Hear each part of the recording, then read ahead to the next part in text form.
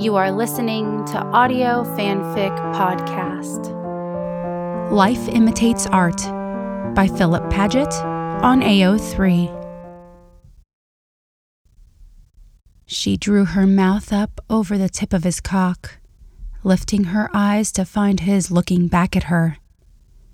"You're not watching the movie," she chastised, dragging his moistened head across her lips. "I'd rather watch you," he replied in a low tone, bucking his hips up gently. She laughed and turned her head to see the screen behind her, on which a woman was bent over the arm of a couch while a man fucked her from behind.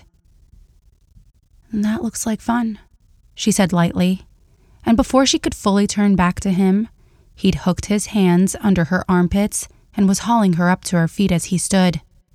He stooped and picked her up, and she giggled as he walked a few feet to the end of the couch and set her down.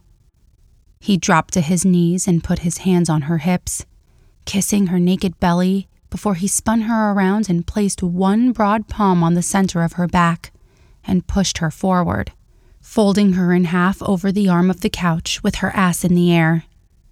She turned her head to the side so she could see the TV, the man on the screen holding his hips at an angle that allowed the camera to show where his thick cock was slipping in and out at a lazy pace. She felt the press of Mulder's face between her legs, and her eyes closed momentarily to savor it. "This wasn't my plan," she objected, but the end of the word was drawn out into a moan, and he knew she didn't mean it. Lips, tongue, fingers, and eventually his dick as he made good on his intentions. It was bizarre, watching the screen and feeling what she was seeing, and she realized that Mulder was timing his thrusts to line up with exactly what was happening in the movie. She looked at him over her shoulder and threw him a coy smile. "Fuck, don't look at me like that," he warned her. "You're gonna make me come." "Isn't that the point?" she threw back, and he slammed into her forcefully, making her yelp. "Ladies first," he said through gritted teeth. "It's the hallmark of chivalry." On the screen, the man pulled his glistening dick out and moved it higher, pressing the spongy head against the woman's asshole. Scully felt her cunt pulse around Mulder, and he chuckled. "And that looked like fun too?" he asked, pulling himself free and sliding up and down along her ass crack. "Maybe," she said breathily. "Not like this, though." He didn't need clearer instructions. He knew what she liked. Soon enough, he was seated back on the couch, his dick dressed up in a generous layer of lube, and she was lowering herself onto his lap, both of them facing the TV. He hummed as he made it past the tight outer ring and reached the plush heat of her. "You feel good." She opened her mouth to agree, but only an "oh" made its way through as she sat on him fully. He looped his arm around her waist and brought one hand to her breast, the other beginning slow circles around her clit. She leaned heavy against his chest, gyrating her hips until she found just the right press against just the right spot. On the screen, the man began a punishing rhythm as the woman cried out as though in pain. But that wasn't their style. That wasn't what she liked.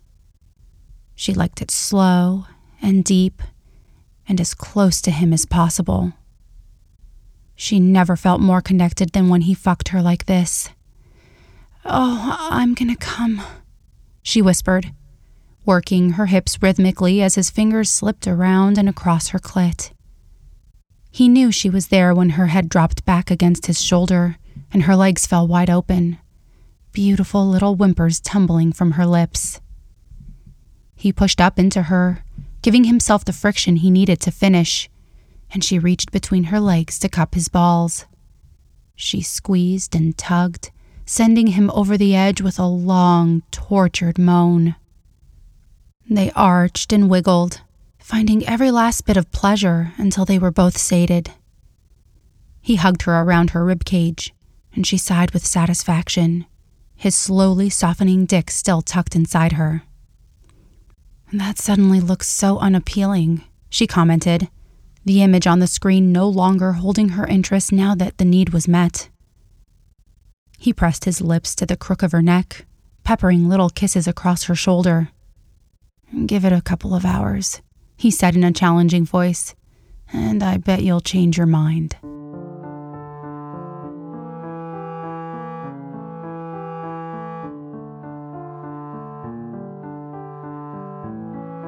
If you like this story, please follow the link to the writer's page and leave some love.